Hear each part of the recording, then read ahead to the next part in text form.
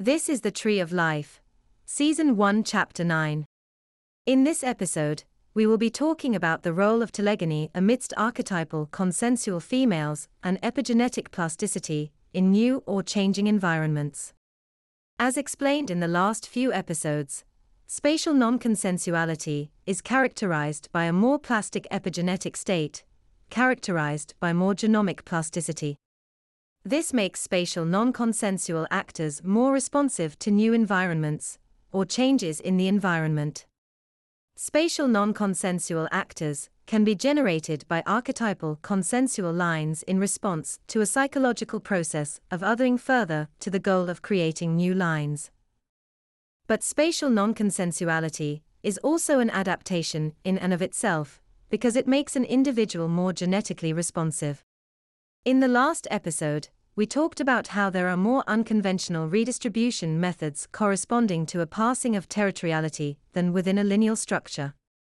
The idea was that an archetypal consensual line can pass on territoriality, that is, spatial non-consensuality, acquired through relationships with partners who are not linearly related to their offspring. This makes sense since it would benefit a matrilineal line to pass on epigenetic information responsive to a new or changing environment to offspring to increase their adaptability to a new or changing environment. To reiterate, the manner by which this transmission occurs is through expectation matching the spatial non-consensual actor, who is more responsive to changing environments, encoding epigenetic information, which is more recent, into their offspring through archetypal assignments to offspring.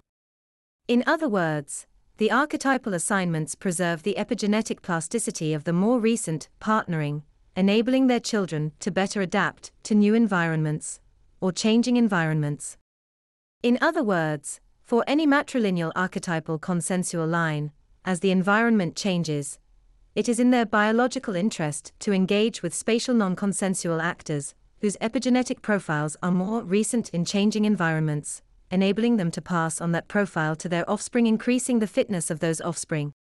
Thus, non-monogamous or sequential monogamy makes sense in a changing environment, or in new environments, to increase the fitness of offspring from unrelated partners. Thus, there is some element of accuracy to telegony from the standpoint of a maternal line's epigenetics. That's the end of the podcast for today.